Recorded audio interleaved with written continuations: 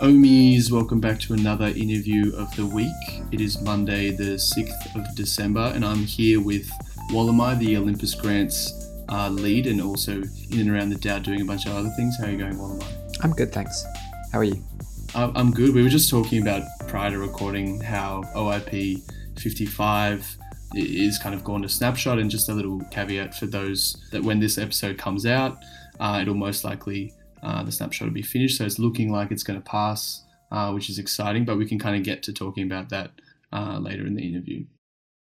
But I think the first thing that I kind of wanted to touch on, and we touched on, I mean, you've listened to some of the podcasts, you know how it operates.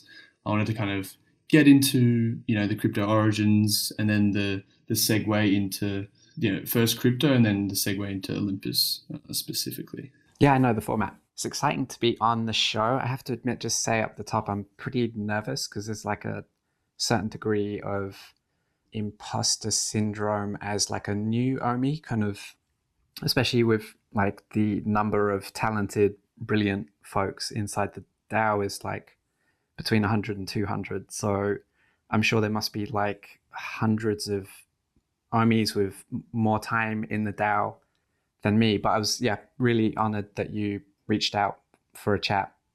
But before I kind of hop in, I'm based on Wurundjeri country. So whenever I'm on a recorded call, I always make sure to just acknowledge that I'm on the unceded lands of the Woiwurrung and Wurundjeri peoples of the Eastern Kulin Nations. And I bring that up. It's kind of maybe unusual given that we're all mushrooms and in a non-space. But I bring it up because so much of my thinking approach and what I prioritize has come out of direct conversation with the spaces I find myself in and with peoples who've been on these lands for a lot longer than me, ancestrally speaking. And it's really helped to frame like my vision for like the P2P ecosystem and projects that I contribute to. So I kind of always want to position myself in relation to and give to kind of cite where some of the inspiration comes from. But so in terms of like my particular journey into crypto, it was around 2011 or 2012. I went to a kind of hacktivist camp in the north of England. So hacktivists, kind of people who are kind of involved in activism, but then also doing stuff with computers. And this was in and around time, kind of, Facebook was a thing by that point. It was becoming increasingly more dominant. It was clear that it was a force that wasn't going anywhere. But before Facebook emerged, there was patterns in organizing where we were kind of wrestling with and trying to figure out how we could use technology. One of the ways this manifested was in a project called Indie Media, which was essentially a federated network of people kind of posting news up to a website so that issues and topics which wouldn't necessarily be covered by the mainstream media could be read by folks around the world and inter-region. That's awesome. Is it still going?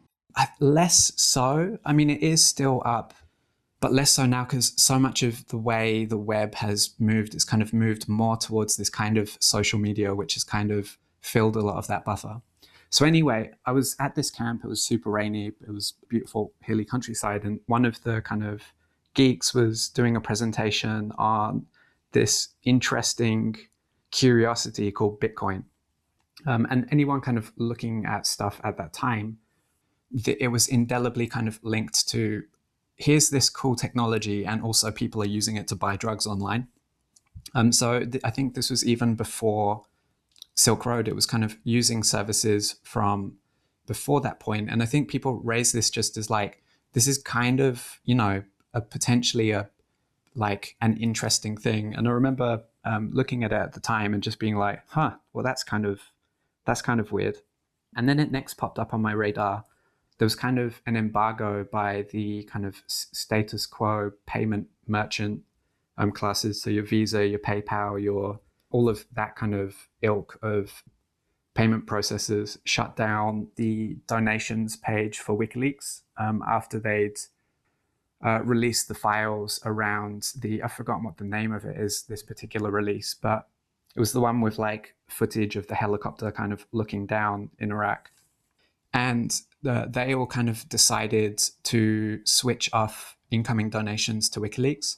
And if you track back, I think this was in, I can't remember, 2012, 2013.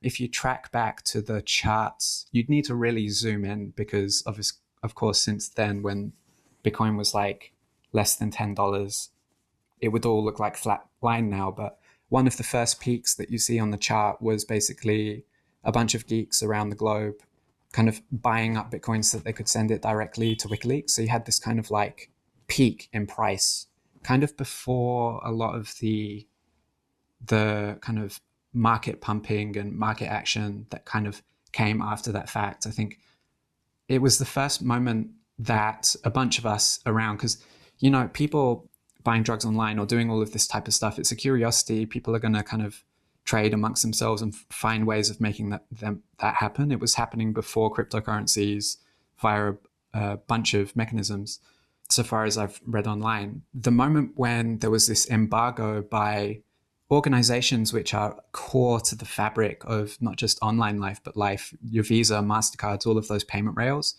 the fact that there was now this technology that you could use to essentially say, hey, I actually don't agree with what was being called financial censorship at that time. And now we actually have a new tool in our arsenal to go, do you know what? No, don't agree. If I want to support that org because I believe in their mission and what they're doing, I'm going to. And I think it was around that time where I was like, me and some of the people kind of in the orbits that I hung around with were like, maybe took this stuff a little bit more seriously. And yeah, so it was kind of, to be honest with you, I'm this weird composite of a total noob. Like, I wasn't actually involved in tech in and around that time. I was just peripherally involved.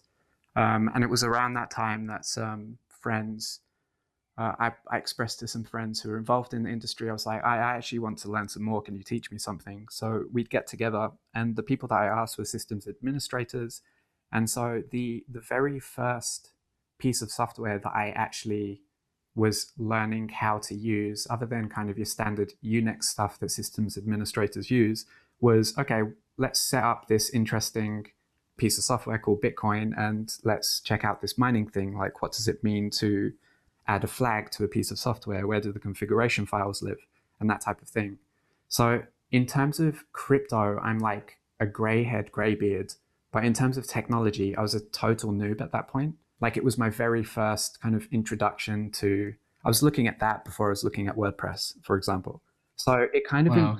yeah, it That's informs awesome. some of how I show up, because one of the things that's made working with Olympus interesting is that because I've been around since 2012, 2013, I know a lot of folks in the industry just through virtue of having time in crypto.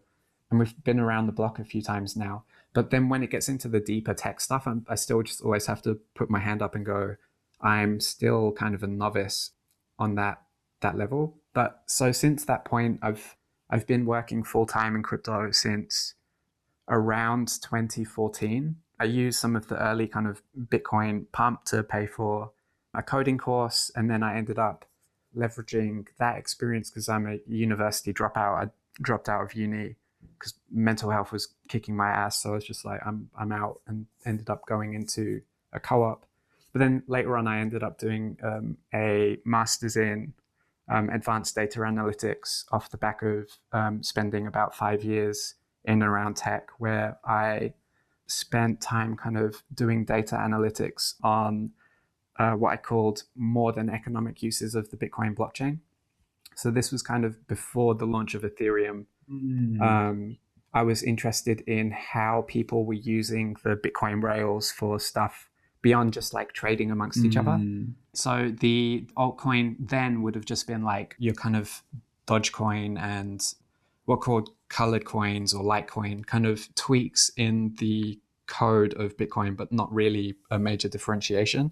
But then also Satoshi implemented within the Satoshi client, and other people have come since and created alternate clients for Bitcoin. But these kind of operational codes, opcodes, which would allow you to embed into the blockchain kind of transactions which bury different metadata. So I wanted to kind of do an analysis of the Bitcoin blockchain to see if, in fact, people were using it in that way. And then actually, yeah, ended up kind of running the Bitcoin blockchain on my small computer at the time. And I think I've shared this story online. Like, ended up frying my hard drive, and I kind of pretty much nuked my entire holdings of Ethereum kind of pre-launch ICO, and all of the Bitcoin I had kind of on the computer hard drive. I've got it sat on my desk. I just completely fried it. And because of No. there was like, I think more than 1,000 Bitcoin, more than 10,000 Ethereum on that hard drive, and I've just completely nuked it. Oh my God. So I think that kind of highlights both the fact that I've been around for a long time, but then also I'm a total novice when it comes to tech and still fuck shit up. And I've got that hard drive on my desk to kind of keep it real, like to remind myself in moments where I feel like I know a lot, just to remind myself, like, you don't though, like you're still a baby when it comes to tech. That's a really good thing to have close by, but it would also remind you that you've come so far as well, right? Something to humble you, but also something to motivate you as well, right? Yeah, it's true. I find it like, it's, I don't run the calculator, but it's obviously worth a lot of money now. It was upsetting at the time. It was worth quite a lot then, but I think increasingly over time, there's this kind of class of us who we nearly made it in a like ridiculous, like unimaginable way. And then many of us will then not make it because we have in some way messed something up of our own accord, nothing to do with the external world. So I think I'm in like a quite a small bucket of people who would be like insanely wealthy but aren't because of some mistake that they've made. It's like it's a new human experience, like in the whole of the history of humanity, to be in this situation where potentially you'd be mega rich, but actually you aren't because, you've got this object which you can't access the data of. It's quite an interesting, I do wonder how many of us there are. I think it will grow over time. For sure. I was going to actually ask that. I was like, what percentage of, how often do you think cases like that actually have happened over the last 10 years? I think a lot of us don't talk about it because we feel stupid. And then it was like, it's also a tricky conversation to have with like friends and family and that type of thing. But I guess when we're talking about, and to be honest, I bring this up because it's kind of informed my entire trajectory in crypto since then, has been, if we're talking about technologies which are to democratize finance, which we're hoping will have a total addressable market of the entire planet, then like how can we figure out patterns and ways of using this technology which are a bit safer than that? Because, I can imagine for a lot of folks, this would push them towards the brink. It really depressed me the fuck out, and I burnt out a bit, and I had to find my way back from it. But I'm guessing, given the fact that this is to do with keeping data secure on your computer, most people, that's not an intuitive skill that is widely had. Even amongst technical folks, we make mistakes quite often. When you're talking about like your grannies, your grandpas, your folks who just use a computer to do email, it's a pretty high barrier to entry. And yeah, so to continue on the crypto story, basically ended up working on projects to do with decentralized private key management, got some funding from the Ethereum Foundation and Gitcoin grants to work on a bunch of stuff embedded within an offline enabled P2P communication system. And then off the back of that, moved into decentralized cloud storage and got some funding from the folks who funded Signal and Tor, and then also got some kind of a development of that. We then got some funding via a European funding program called Horizon 2020, which kind of was a European fund set up to kind of give an alternate mechanism for the production of technology, an alternate to kind of the more Silicon Valley kind of startup model of kind of VC-backed stuff that is turning kind of users into the product. So the European Union was like, we need alternatives to some of the technologies that kind of are underpinned by this philosophy that maybe we don't necessarily share.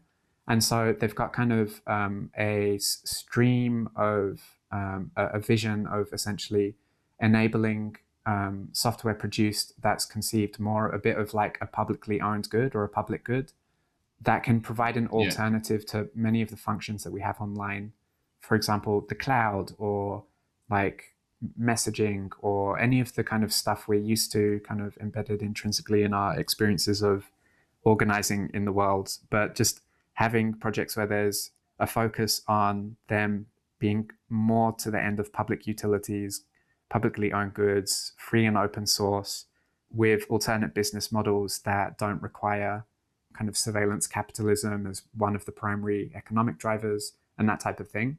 And then all of that kind of led into, in and around Olympus, I kind of, along my journey, met a bunch of people who I found very inspiring, clearly knew a lot more about tech than me, who were kind of into Bitcoin and all of these things really early. And although I myself don't consider myself a computer expert, I know a lot of people who are. And because I've known them over time, seeing what they're interested in, what they take seriously, and kind of they're often at the cutting edge of kind of what's exciting, not just technically speaking, but also kind of socially speaking. And that kind of brings me to, I saw a few of these folks kind of having references to Olympus. And so kind of it's that arc, that journey that kind of led me to the edges of Olympus. That is a crazy journey. And I'm honestly going to have to go back and re-listen to all the interesting things you've mentioned. I've jotted down a few things, but like maybe we can kind of go into Olympus in a second, but like that kind of transition from, being kind of Bitcoin adjacent and really getting into everything Bitcoin and then stumbling across Ethereum. Did you kind of, was it something that you got in ICO times, and then essentially when everything shit itself in 2017, did you kind of take a break, or were you still kind of full-time in crypto before you stumbled across everything Olympus related? And then we can get into first impressions, Olympus, present day thoughts, etc.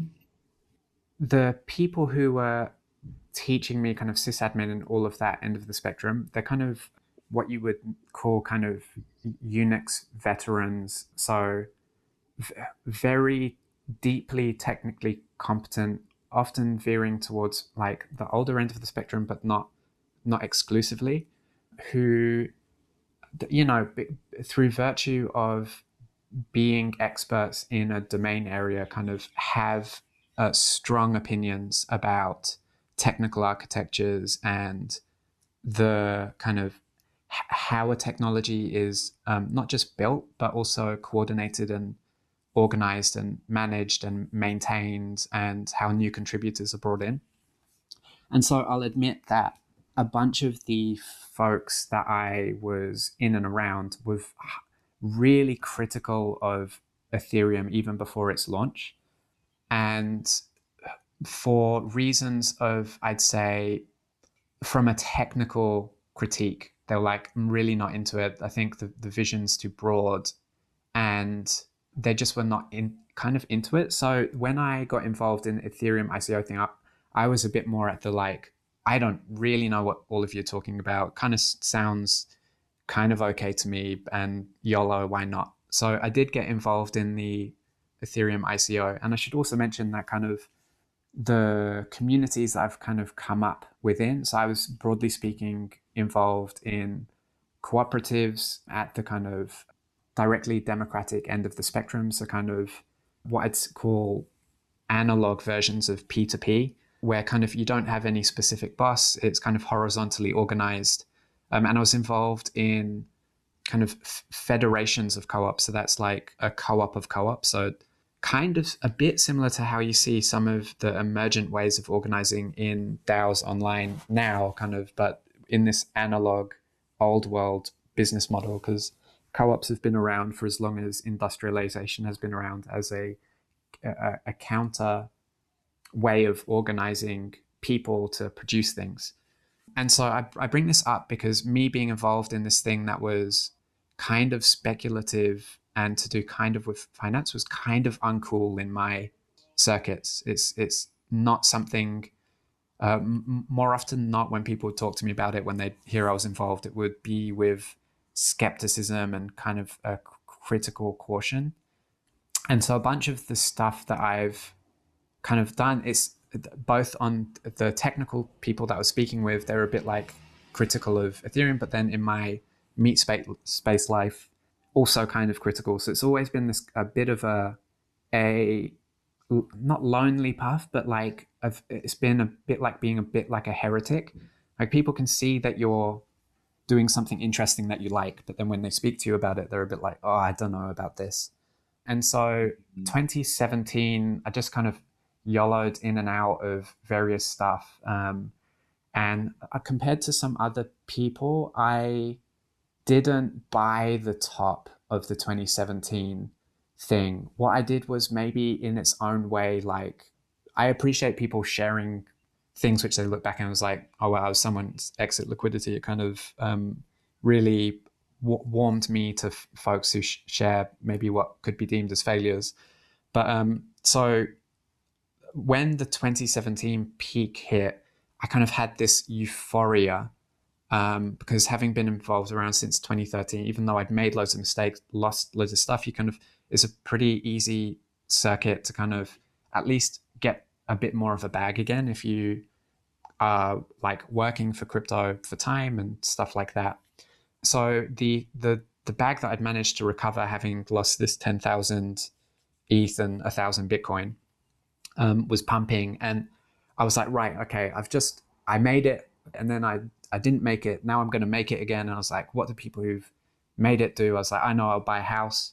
So then my neighbor's house was put up for sale, and I was like, oh, okay, let's commit to getting that. And that commitment was made as like the 2017 kind of like one of what I thought was the peak, but actually it was a left shoulder. But then there was a crash and I panicked because I was like, I've made all these commitments, I've got to follow through. So then like I think sold the bottom of this kind of crash from the left shoulder. But it wasn't actually enough to cover all of like the taxes that I had accrued from chopping in and out of positions, all of the tax that was coming down the line, stuff like property tax, all of this stuff. I didn't know what I was doing. I'm sure a lot of people resonate with the fact that we don't know what we're doing. And then so kind of cashed out at the bottom of that thing. Didn't quite have enough to cover all expenses, but that wouldn't unfold for like a year or two. And then saw the market like pump again. And I was like, I really not going to make it. This is awful. It felt really bad. I was like, felt shame, embarrassment, like stupid. But then also because of that, the context of my technical friends, I was like, I don't want to talk, like they kind of look down a bit on speculating on inferior technology. And then on my meat space things, people were just like not into speculative finance. So it's a bit like carrying this shame in a bundle just privately and quietly, which I don't know if others out there connect with that. And then kind of like spent the next 3 years digging myself out from like a very complicated tax situation with the HMRC, the UK Tax and Revenue Service, which was a painful process, which involved like court cases and a bunch of other stuff. The TLDR is they wanted a really massive tax bill that I didn't have the liquidity for. So then I needed to sell this place that I'd kind of bought, but Brexit was starting to kick in, and then the pandemic started to kick in. And by the time those tax bills came in, so it was just like horrible. But on the other, I then also during that time had like a kind of Bitcoin bag, and I was a bit at that point. I was like, this shit that I've just gone through, I don't want to like. I'd like to, even just for myself, have an alternate way of managing private keys. So then I privately funded, I put a bunch of Bitcoin into, I think it's like 100 or 200 Bitcoin into a multi-sig, and lobbied around with kind of a crew of people to work on a data management mechanism using this cryptographic technique called Shamir's secret, sharing, which allows you to split a secret into, for example, 7 pieces, and then you need like m of n or n of m. So for example, you'd need 3 of those pieces out of the 7 to recover the entire secret. So privately funded this kind of solution in the context of a P2P data sharing network, offline enabled. So the idea behind that is you actually have this function in Facebook where it's a bit like called trusted contacts. And that's if you lose your password, instead of having to, or some other aspect of your account, rather than having to go through Facebook, the org, you could contact your previously elected trusted contacts, and they could, in an offline way, confirm that it's you and give you back access to your account. And so we built out a thing which essentially is a bit like the Web 2 model of forgotten password. It's just in Web 3, there is no org, central place, which is managing our accounts. We don't even have usernames and all of this other stuff. But it's kind of that pattern, which, you know, think about all of the times you've pressed that reset password button. That's, you know, patterns like that are what make things accessible. And so we essentially built a system that allows one to press reset password, but instead of it being coordinated through an API connected to a centralized company, it would ping your mom, your cousin, your best friend, and someone else. And as long as 3 of them are around to confirm, they'd probably ring you and go, "Hey, DKD, did you actually request this?" And they'd hear your voice and they'd be like, "Cool, yeah." And then they'd click approve. As long as 3 of the 7 people approve, then you'd recover your data. So built that through the 2017 built. It's, when I look back at it, in terms of, you know, when you hear me talking about any trading stuff on my Twitter, it should probably be a signal to do the opposite, because I'm like not a trader by any means. So essentially spent all of the crypto, most of the crypto that I did have in various bags during the 2017, 18, 19 downturn, like spent it all building this other stuff. But don't regret it, because it is cool tech that I think is going to be able to make some of the stuff we're working on more accessible from like a human layer of people fucking up, losing their passwords, losing their computer. And I think those are the realities of what happens in the mess of life when it comes to people and belongings. We all lose shit all the time, and figuring out patterns that allow us to do that still, but not lose 10,000 ETH and 1,000 Bitcoin. We need patterns like that to make this stuff actually accessible in a practical way. 100%. Well, personal experience is a great catalyst for change, right? In terms of even implementing change, like things that happen to you personally. Sometimes there's like that, that desire to really make sure that doesn't happen for other people. And it's like really how a lot of great things get built, right?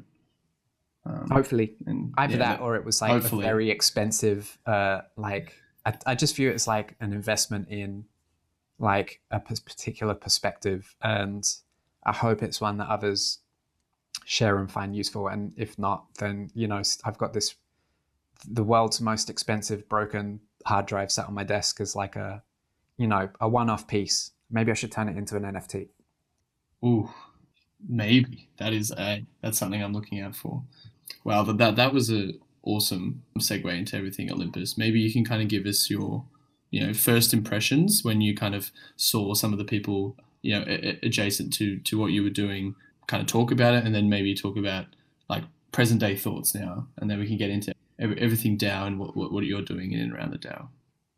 I'd love to hear more about what you're like up to on Comp and Agora side as well, but maybe that's another chat. So when I first saw Olympus, definitely a scam, 100% sure, and I was like, yeah, definitely a scam. Was super short, and then I saw some of these people that I mentioned, serious tech people, kind of who I know are involved in Bitcoin more or less from the beginning. I'm certainly one of them, like just deeply involved and having references to Olympus. I think of like glibly tweeted one of Olympus's kind of most successful exports has been the bracket something comma something bracket notation. And I saw a few of these people with like, bracket 3 comma 3 bracket or some other mix and match. And I was like, well, that's a reference to this scam. And that I don't get, because in this game, reputation is everything. When you get really deep into kind of people building and contributing to tech, which is like embedded in servers around the planet. So when we're talking about Unix or operating systems or this type of thing, reputation is more valuable than any other. Your skills are important, and ultimately that's the bedrock.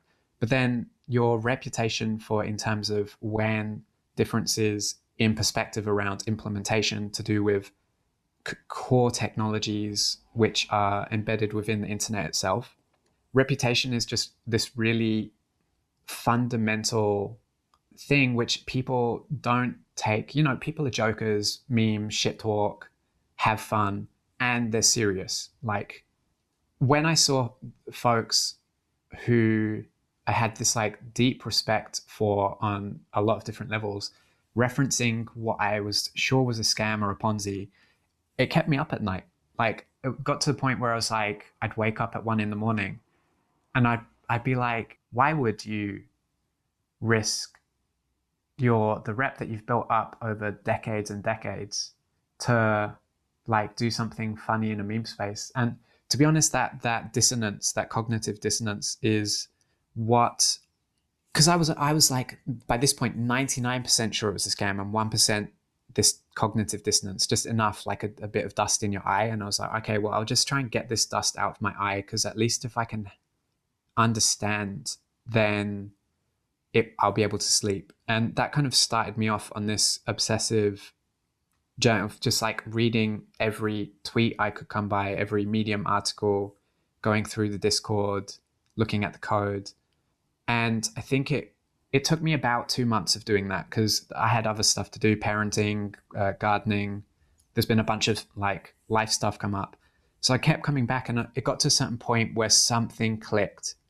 And I was like, okay, it's not a scam. It's a really elegant system that kind of along some lines has properties of a scam-like system. So I've mentioned kind of one of the ways I assess the like mainstream economy is basically a bit like a perpetual Ponzi machine, in the sense that it essentially, like, through the capacity for states to just print money, to ensure that through taxation systems and having strong militaries and making the purchase of petroleum and stuff globally required to be bought via the dollar, that essentially that is you can see it as essentially a Ponzi scheme that it's a perpetual one that we can't get out from under.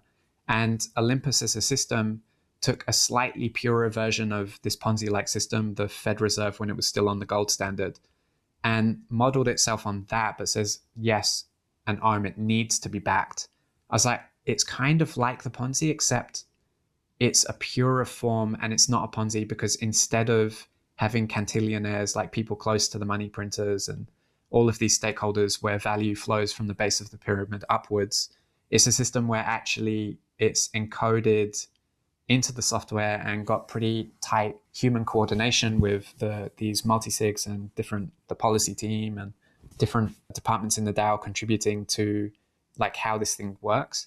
It's just a bit more of an egalitarian system where instead of all of the value flowing to the few, it actually flows to all stakeholders in the system. And one of the reasons why I think I really empathize with why people like it's a scam or whatever is because, our defense mechanisms for like trying to spot when we're getting raw is just finely tuned because of the world that we lived in. And it took me a while to realize that it's just a subtle difference in Olympus, that it's to my mind kind of one of the more elegant things I've actually seen in my life. Certainly in the small amount of time over the last 10, 12 years in tech, it's something which kind of, once it clicked, a bit took my breath away.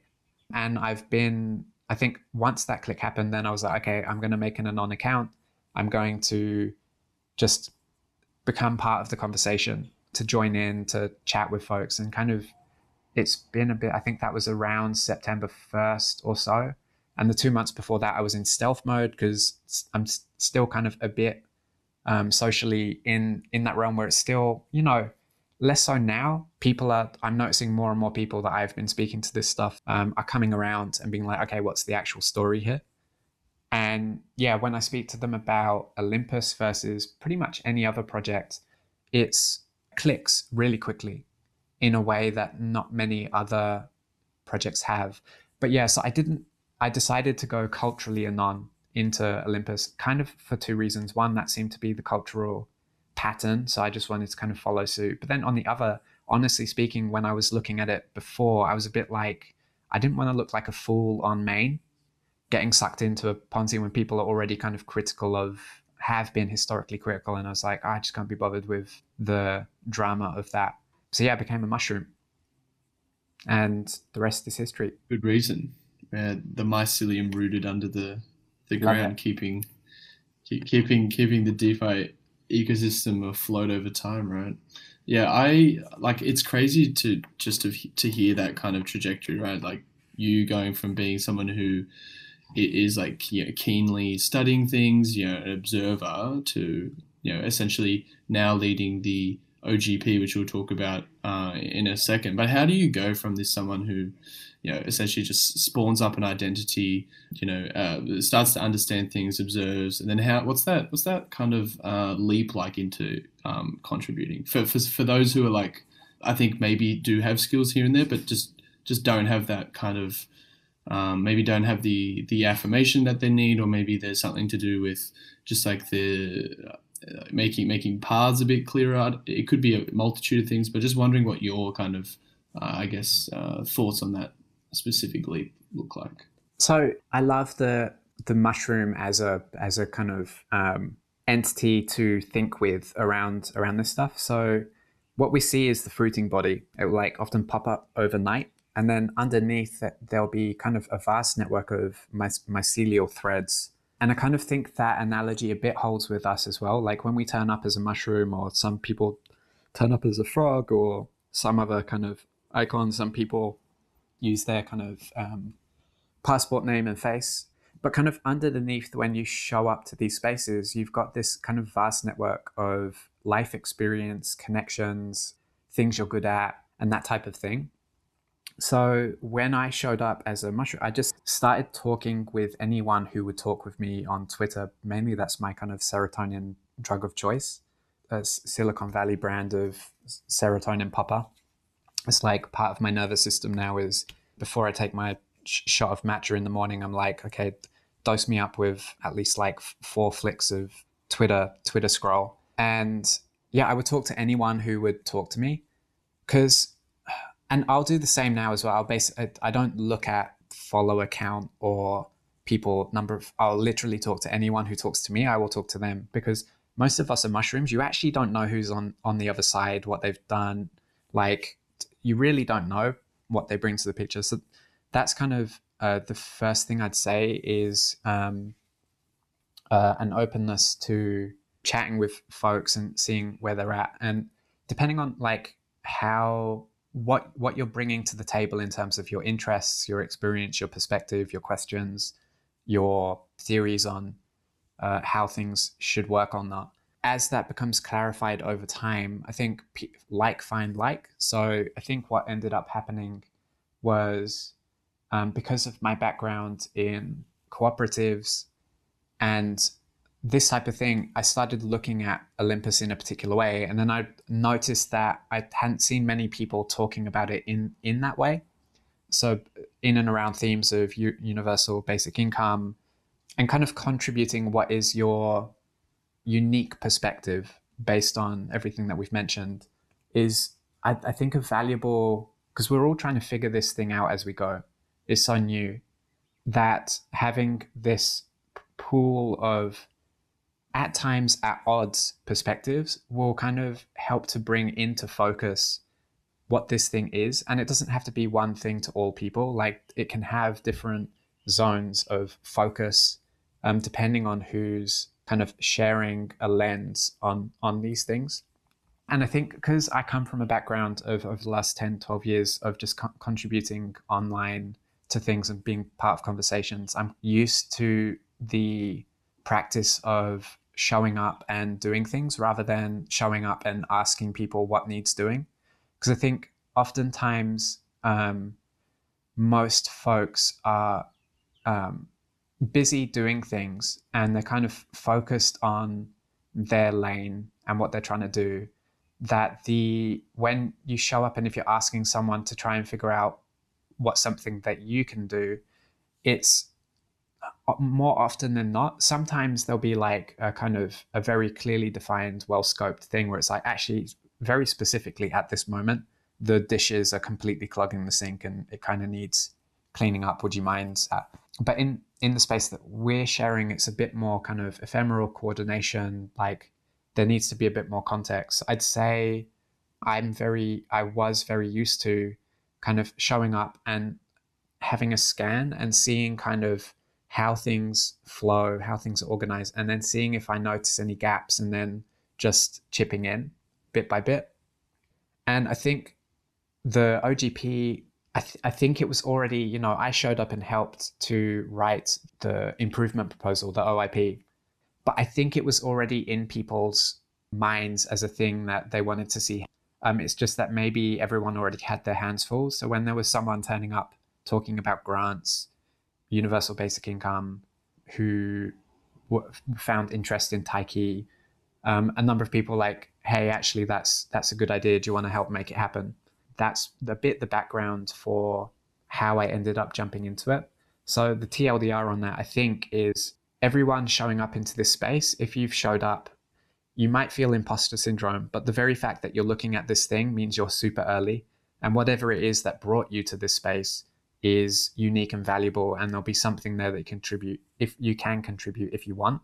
The next is make it easy for people to know what you're about. So come out of stealth mode, maybe contribute to conversations, find people who are having the type of conversations that light you up, that you would like to see more of, and just make it easy for people to see a bit what you're about, and like take a leap of faith and go to communicate kind of what you think you would like to see more of. Because in all likelihood, if you're having those thoughts, there's some chance that other people will be as well. And what you might find is that there is already some thinking in a channel or a DM or somewhere where you'll get routed by other Omis to go, hey, you should talk to these people.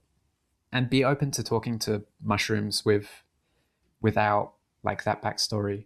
I'd say like that's certainly been my journey, and I've noticed it a bit with others in the sense that there isn't Olympus, so far as I've seen. It's not a hierarchical org where there's a clearly defined process with roles in terms of like a gradient of from order to entropy, from like chaos to an ordered way of doing stuff. There's a certain order and emergent order in how things are shipped, but the processes in and around maybe veer more towards entropy. So more might look a bit chaotic and a bit like a bubbling potion.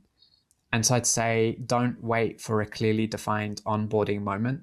Get into the mix, get into the bubbles, throw in some soap, talk with people, let people know what you're about. And then I think you'll find yourself start slipping into emergent processes that are actually kind of orderly in a certain sense, but you kind of need to be there to allow yourself to kind of fall into focus.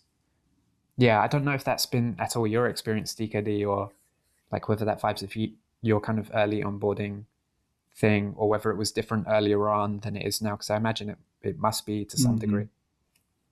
Yeah, well, I think early on it was simply people who found a gap and filled it in terms of like needs that needed to be done in and around the DAO.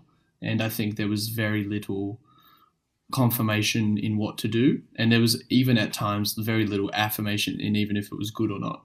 So you'd have a lot of people kind of jumping in and around on different topics or departments, proposing changes that were ultimately amazing, but it would take almost like 2 or 3 bumps in order to get that be something that, oh yes, let's pursue that. And that's not for everyone, right? Kind of presenting an idea and crickets for days, right?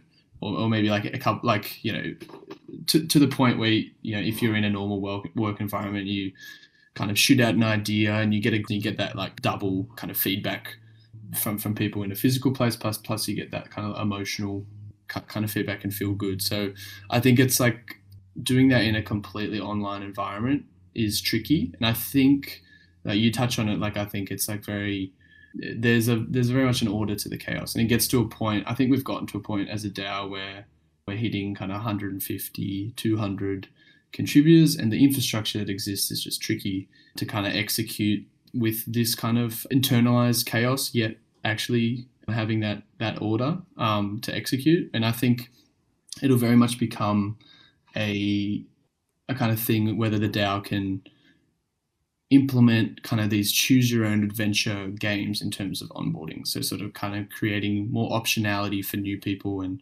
clearly defining things prior and giving people specific information for specific tasks, whether that's through like this very well thought out bounty board that acts as a onboarding tool.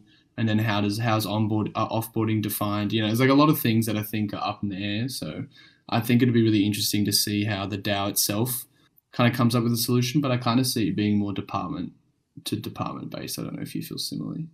I mean, so there's a pair of South American, I don't know if they were like political theorists or like political science or even biology, but they're called Maturana and Varela, and they looked at autopoietic systems, probably totally butchering it, but I'll introduce kind of why I think about this stuff, which might make any mistakes I've made in interpreting what it is they study forgivable.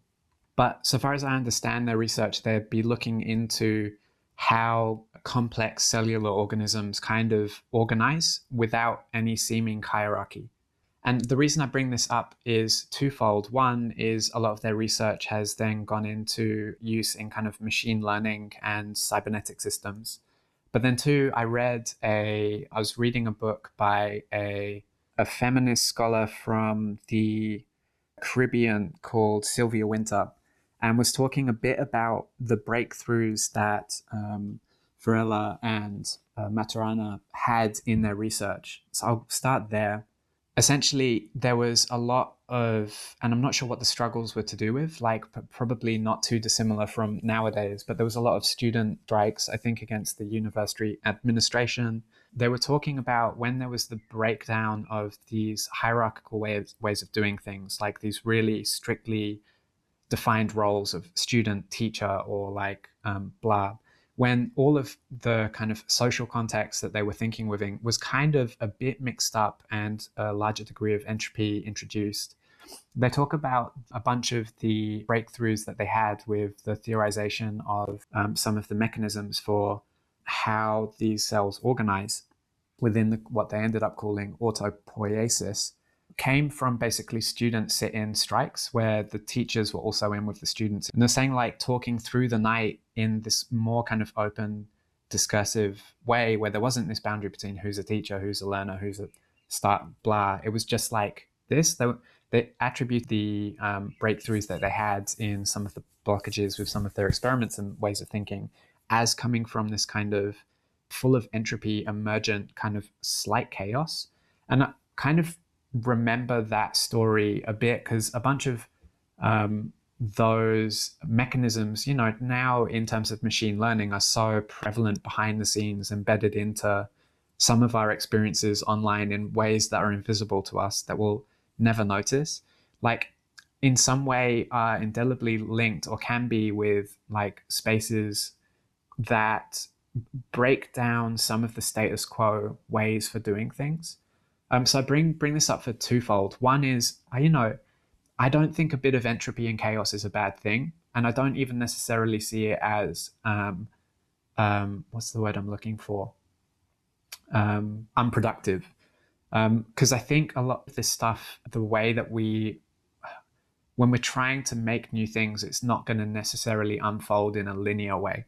The other reason I bring it up is that in this research, so autopoietic systems, like how do different zones or departments, to use like a human formation, coordinate in a way towards some desirable ends kind of makes sense. So this thing that you talk about with like it being about departments and maybe having a smaller amount of context, a bit more of a boundary and some mechanisms for communicating between different zones would certainly be a way of doing things that we see mirrored in natural systems. And I think from my experience of working in federated co-ops and co-ops more tightly, that's kind of doing things in a federated way, but then having mechanisms that allow different zones to have shared mental models, as Asfi would put it, is probably the direction that we'd want to be heading in from my own personal opinion. And I've kind of a bit seen, at least I arrived much later than you, it already kind of a bit feels like that's where things are tending towards a little bit with Odyssey, maybe with Agora, with, I don't know how we'll set the grants up, whether it's certainly going to be within the Olympus main server, but we'll have to see how stuff goes after the MVP, whether it makes sense to have its own zone in terms of like what's of benefit to all the key stakeholders involved in these systems and what makes sense. I know that was a long answer. I basically agree with you from like a lot of different threads of my own journey. Well, I think we're all also like going to be like, as you've kind of mentioned in this, what was it called? The Autopoietic. So it's like AUTOPOIETIC if you're going to Google it. I don't even know if I'm saying it right. No, I'm definitely going to find that, have a read and reference that in the podcast for anyone else who's interested. But yeah, it seems like we're trending towards that kind of self, also it's like we're a self-healing system in general, like from an economic sense. But I think from a productivity standpoint, I think we're very much like moving towards that.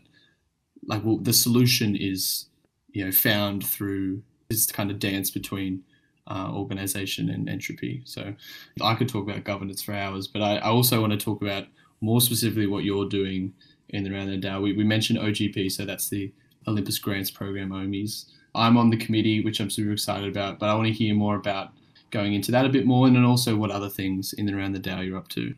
Yeah, so grants programs, I think they're pretty commonplace now, and I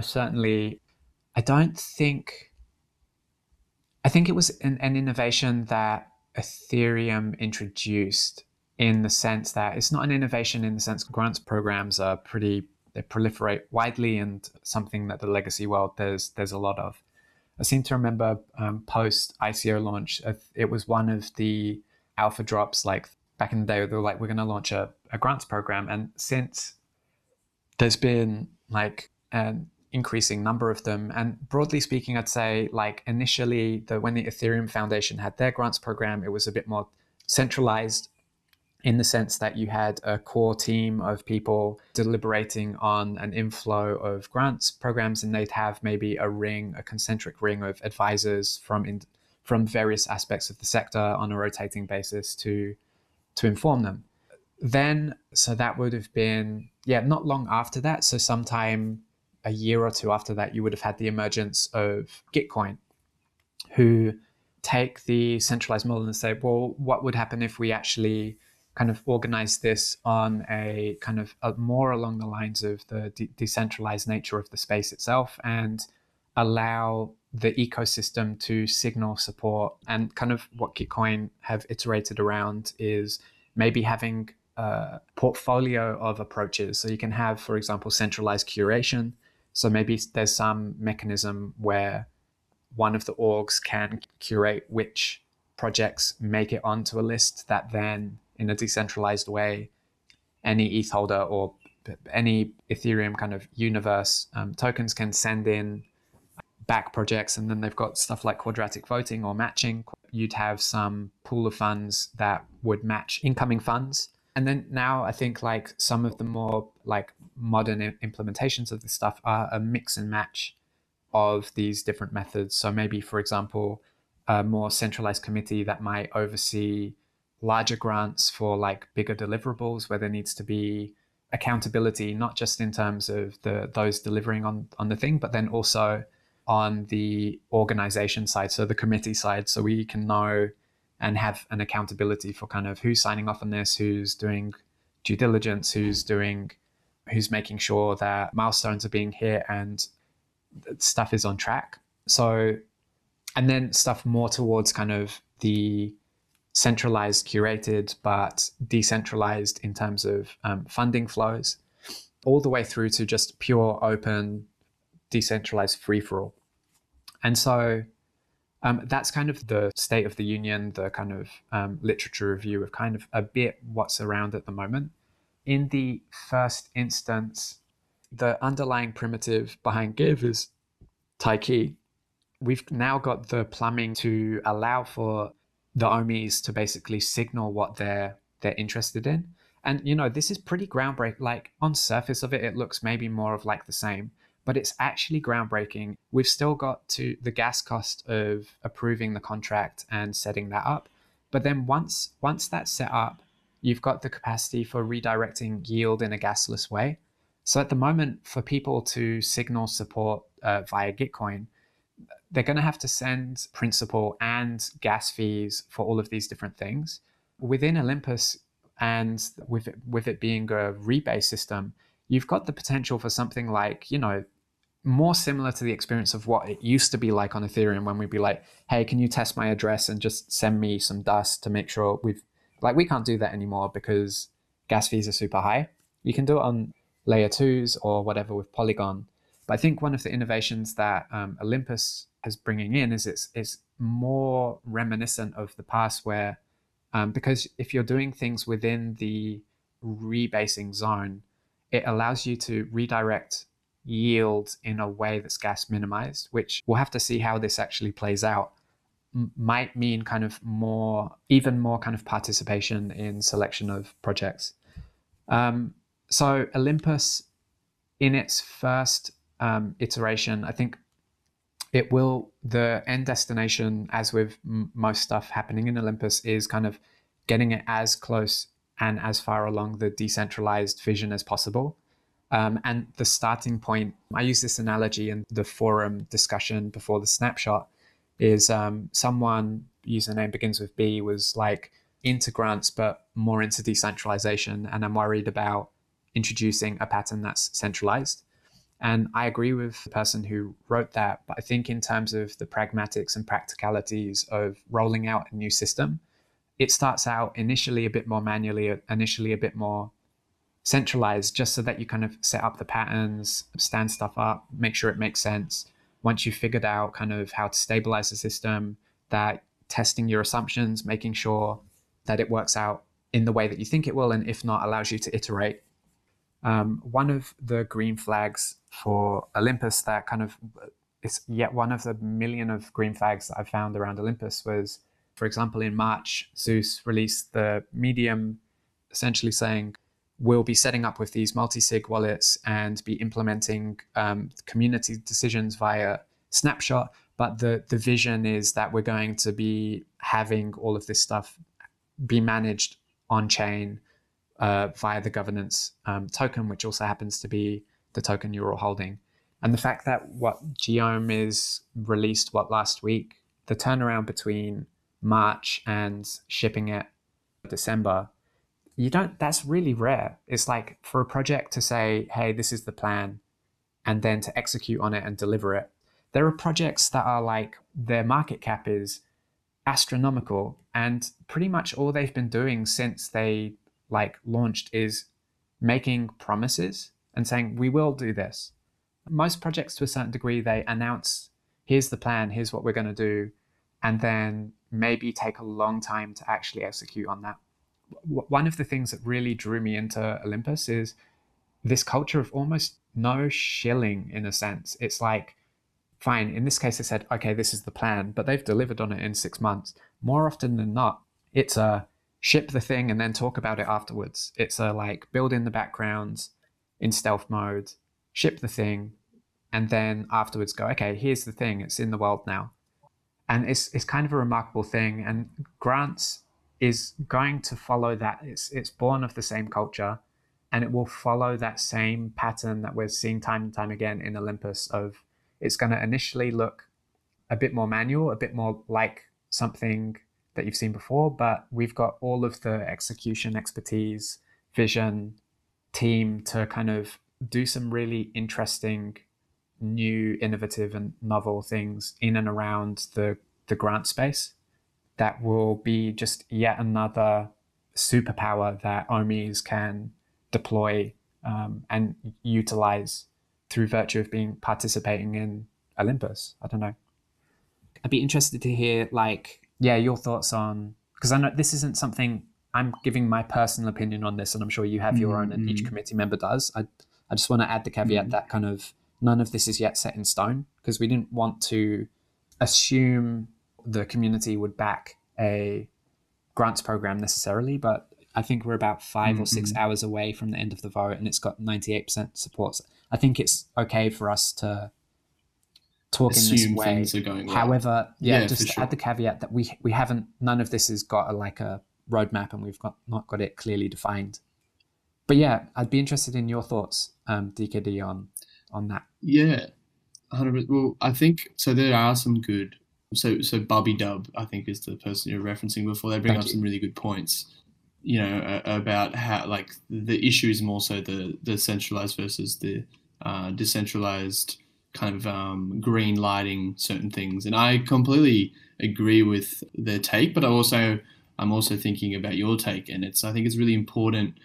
The whole purpose of the committee, right, is to put that reputation on the line in saying that, look, we don't want to go about things in this like kind of centralized kind of picking sense. But I think to begin anything and to be successful in anything, you need this quasi, kind of decentralized setup, which kind of moves towards that completely autonomous decentralized setup. And that's like really, I mean, I think DAOs in general, like, the grants and program aside, I think DAOs in general are not fulfilling the autonomous part of the acronym DAO, right? And we're kind of moving towards that. And I think in terms of processes and the way that governance is done within certain decisions in protocols, I think the reason for the committee is to kind of essentially be like, well, these people have been in and around the DAO for a long time. They kind of have the DAO's best interests first. So there's going to be like a certain section within the program that probably needs like more eyes than kind of having the community vote for things specifically. So I think I kind of see it having different sections and kind of, or different tiers, so to speak, and essentially having a different, how each different tier has an approach, but everything goes through the same kind of routing, if that makes sense. And then over time, you would need less committee oversight, because you could kind of develop like an autonomous system that routes things depending on XYZ criteria. So that's the kind of way I see it, is you need a kind of team to kind of execute things and set things up to become decentralized, because I think things are not magically decentralized unless it's hard coded into some system. Yeah, I think a bit of alpha. So we have had some chat. So we're going to be skipping straight to the hybrid model of having the larger investments being more tightly integrated with the committee, just making sure that there's the accountability for projects which have a bit of a bigger budget, just to make sure everything's delivered upon and stuff is kind of working in the best interests of like Olympus and the expanding the utility of OHM and OHM holders. But then there's going to be a class of projects that are incoming through the grants pipeline once we open it up, where probably the committee will back the projects in a baseline way, but then we'll post those projects up onto a section of the Give platform. So then OMEs can further kind of signal support for the projects which they'd really like to see prioritized and build upon kind of natively within the Give platform. So there'll be some mechanism where projects are applying to do something which is of utility to Olympus. The committee will back it to make sure it's like minimally funded to execute on whatever the foundational things are. And then if a project has stretch goals for, okay, if we had XYZ, then we'd be able to further implement blah. Kind of similar to how a GoFundMe or a Kickstarter has different tiers for, if we have this stretch goal, then this. And so kind of moving straight away, utilizing the Taiki primitive in the give interface. So we're already kind of, as we launch, going to be moving towards that that hybrid model. And as you say, DKD, like the vision is ultimately it would be nice if we were able to essentially minimize centralized committee management once stuff has been set up and we're all more used to Geom and we figure out what the potentials are there. But yeah, off the bat, the alpha leak is I think there's agreement within the committee that we're going to just straight away be launching it into a hybrid model.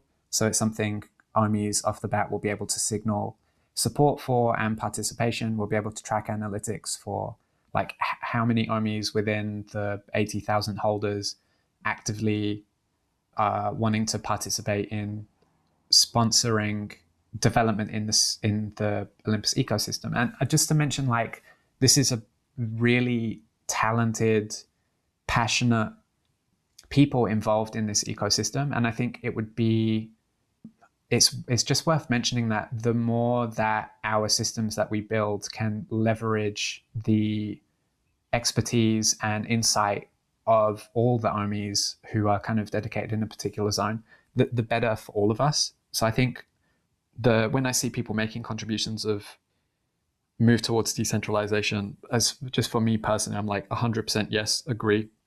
I think the emergent intelligence of systems which can talents of all stakeholders and participants, they're going to win in this whole space.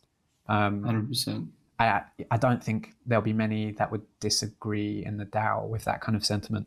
But it's also one of those things people forget you need, because this hasn't really been done before, so you do need some kind of historical data to base some of these developments on, right? They don't come from nothing, and they kind of need to be bootstrapped in this very specific scenario with the end goal of moving away from that like initial setup. That's the way I kind of see it anyway. I'm sure everyone has like a slight, their views may differ slightly, but maybe we can like talk about, how do you kind of look to empathize with like different views or ideologies when like constructing a proposal? Because I know myself, like when writing, it's really important to like maintain that level of neutrality. Otherwise you have to try your best to essentially present something in a voice that is as centrist as possible. So I guess, how do you kind of see Olympus moving beyond where it is now in terms of, having these kind of discourses on different proposals, but then also like, what do you think it takes from us to kind of leap from this protocol into an actual economy? Do you know what I mean? Like, how do we move into like, because that's where things are heading down that kind of direction. So I'm curious to see if you've had a kind of think about that, like next step up as a larger system. I don't agree with the centrist thing necessarily, but I see what you're saying. My take on it is, my views and my personal background, broadly speaking, I'd get painted into the zone of left if we were to kind of put these barbarous like simplifications onto them. And I think it's actually personally totally valid and fine for people to essentially say, this is where I'm coming from, because I don't really believe it's possible to be neutral. Like, we've all come from a particular life experience and expertise which will introduce certain biases and perspectives which are kind of indelibly inked into both our conscious and subconscious. What I think is important is to acknowledge that that is the case for every human, and not all humans will have the same life experiences, views, and this type of thing.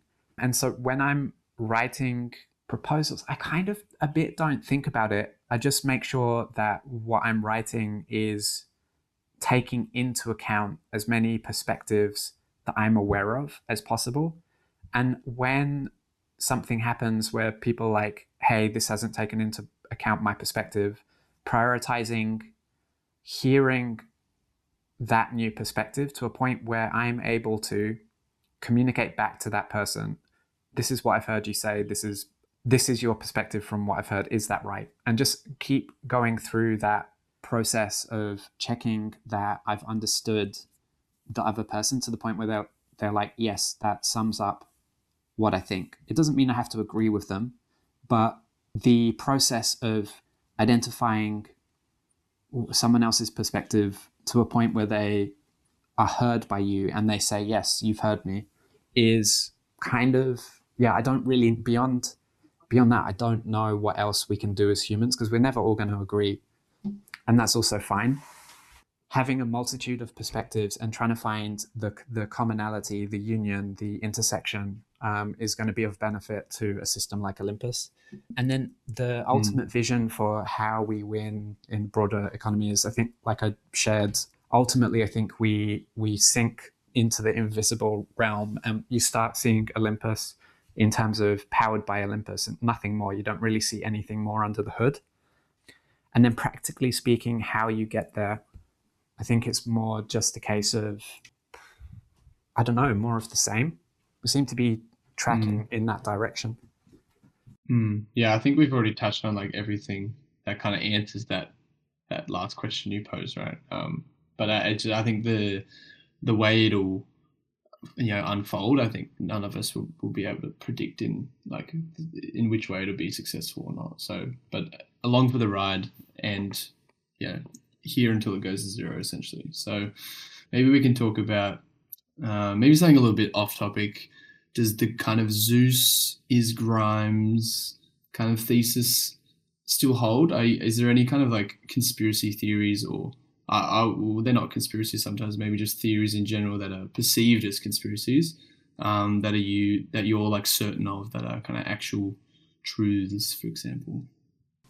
I love conspiracy theories. So basically, I mentioned I dropped out of uni when I was like earlier in life, and part of that was like my mental health just kicking my ass, and ended up having to drop out. And there was a bunch of other stuff, which is probably a bit too off topic for even now. But one of the outcomes was that I felt really like out of sync with what I perceived to be kind of everyday life and what people are up to, and kind of in that state of a bit of dissonance and kind of a bit out of focus or not on the same wavelength, I got really into a whole bunch of conspiracy theories. Like there was this one called Cutting Through the Matrix. There was an Alex Jones back in the day, but he was like still as shouty, but a bit less like, I don't know, a bit less Alex Jones. The 9/11 stuff, New World Order, all of this, like I found that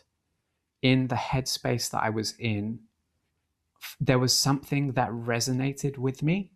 And I think it was when I look back and reflect on it, and that this was also like climate change is a conspiracy, and all of this, like a bunch of stuff online.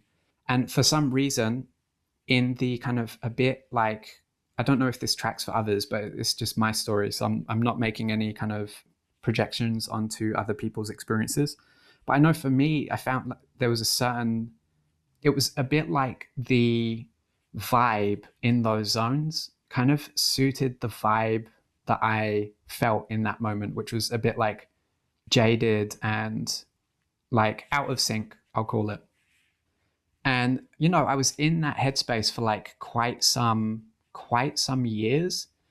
And the thing that I really love about being in that headspace and kind of that kind of disposition is like trying of your own accord to drill down into things and build up from first principles. And I'm not saying everyone into online theories does this necessarily. It's just my experience of it.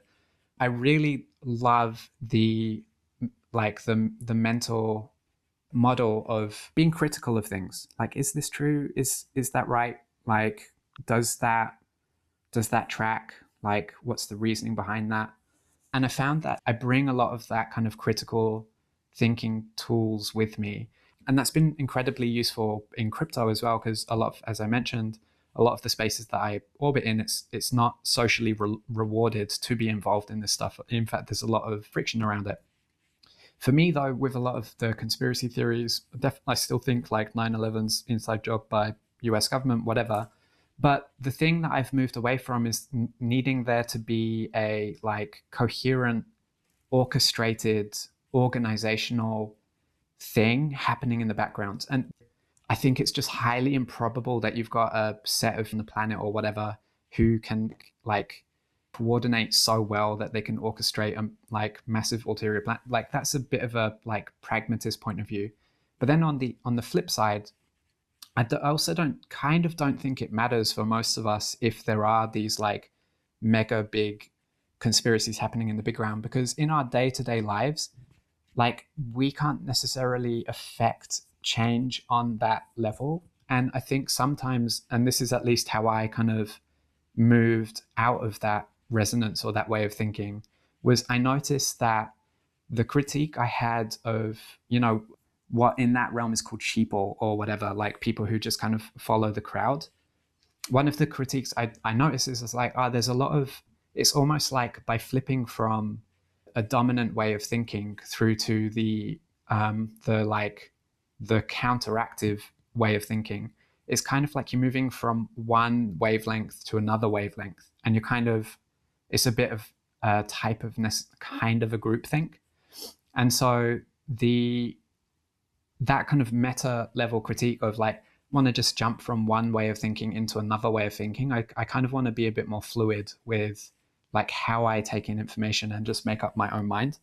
And so, yeah, I noticed that when I spent too much time obsessing over and thinking about conspiracies and all of this other stuff, it kind of inhibited my own capacity for action in my day-to-day life in a coordinated kind of coherent fashion.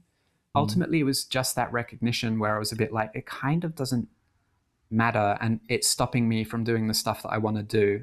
So that was a bit how I frame, but I love it as an avenue. I know it's a thing that some people go through, especially in our online age where people spend a lot of time online reading into stuff and that type of thing. And I think it's like a bit of a superpower in terms of it has a lot of potential for being a thing where people can like learn ways of looking at things critically and figuring out their own mind. Yeah. And the risk is that you end up just like copying other people, and it can stop you from doing your own thing. So I think that's like one of the pitfalls. I don't know if that's what you meant when you brought up conspiracy theories. I think about it a lot. Open-ended, like, I mean, because I saw the tweet how the kind of Grimes is Zeus thesis, and I found it very funny. And you make such a good point about, regardless of what you're doing, it's like a very open-ended way for people to figure out how to critically think in context that you're normally not taught how to critically think. Where it's like, I guess it's kind of branded as a conspiracy, so you're trying to essentially analyze it and debunk it. So you look at it from all different angles. But yeah, I think that's a really interesting take on it, and that's kind of what I wanted. The reason why I brought it up, and also just whether the Grimes equals Zeus Here's the thing is actually the case. Let's weigh up. Have you ever heard Zeus and Grimes speak at the exact same moment? No. Okay, so Grimes is currently how old? She'd be late 20s, wouldn't she? Yeah, 33. 33. Oh, she's older. There you go. Right. So we have a 3-3 person cosplaying as a younger person wearing a back. I'm a bit being facetious here. The main reason is a friend who I was onboarding, and this is kind of one of the things I do. I've onboarded about like more than 100 people into Ohm, none of them crypto native people. In 2017, I onboarded about 50 friends and family into crypto, and I essentially paid people to learn how to use a password manager. I said, if you come to a workshop where I teach you how to use a password manager, I will give you some Bitcoin. And so 50 people came along, they learned how to use a password manager. I set them up with a Bitcoin address. I've got like a track record for onboarding people. And so when it came to Olympus, there was like, by that point, I'd had about a list of 200 people who I onboarded into crypto at some point in the past. And I was like, okay, I've come out of stealth mode now. There's this system that I'm sorry to ask you to do something with Ethereum, given the gas fees, but this is pretty much worth your time. And when I was onboarding one of those friends, they were a bit like, well, how is this different from Grimes's thing? And I was like, what's Grimes's thing? And then she sent me a snapshot of a media response. So Grimes at the time had been stalked by some paparazzi and was reading a copy of Marx Capital, I think. And in the response, I think it might have been on Instagram. I don't use Instagram, so I wouldn't have seen that. But yeah, my friend sent me this thing of basically, it was a comment by Grimes just essentially saying, no, I'm not a communist. I do like some of the ideas in Marx. I think they're kind of okay, but to be honest with you, I think the future is probably going to be more like something like a UBI with game-like qualities. And so when my friend was like, how is Olympus different to this decentralized UBI with game-like qualities? I was like, it is not.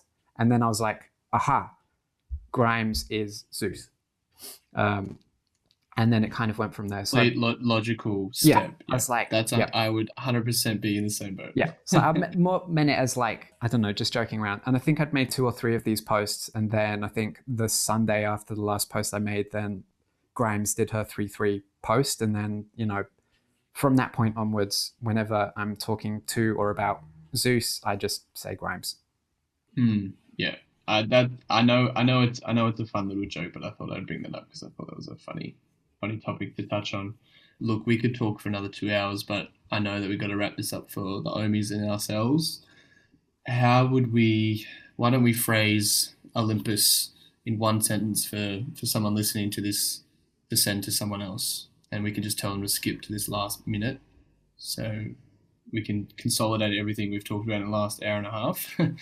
And how would we sum that all up for someone in a little synopsis of what Olympus is and where the story of Olympus is going, I guess? By getting involved in Olympus, you are securing a slice of the future pie, and it's fun. That's how I'd frame it. That's it. That's perfect. That's all we needed to touch on. Wallamai, that was awesome. I really appreciate your time. We're going to get you on more Twitter Spaces for the Asia Twitter Spaces because the Ohmies need these long-form conversations that aren't just in podcast form. Where can we catch you on Twitter? I know where I can catch you on Twitter, but let everyone else know. Wallemi Pine on Twitter. I'm fairly active there, up for chatting to anyone. Feel free to reach out. Yeah, awesome. That is Monday, the 6th of December. That's the interview of the week for this week, Ohmies. And we've got another blockbuster week ahead, which we'll provide the scope for soon. But until then, catch you in the next one. Thanks, Ohmies.